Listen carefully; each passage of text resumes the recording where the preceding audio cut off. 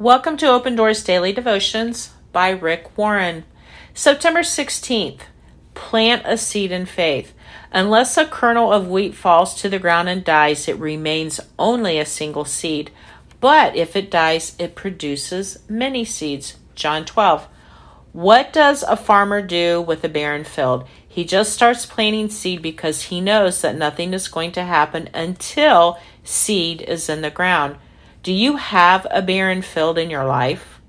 You might be waiting on God for a job, a spouse, a financial windfall, or some other opportunity. Has it occurred to you that God might be waiting on you to plant a seed first?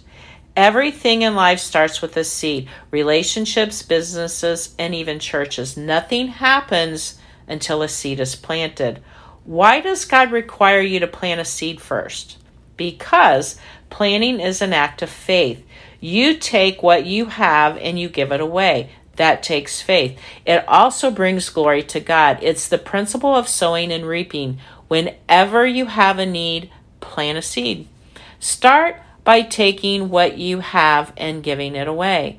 If you need more time, give more time to your loved ones. If you need more money, give money to someone who needs it. If you need more energy, spend energy helping somebody else. If you need more wisdom, share the wisdom you have with others. If you need meaning and significance, give your life away to Jesus. It may not make sense to give away something you need more of, but that is exactly the kind of attitude God wants to bless.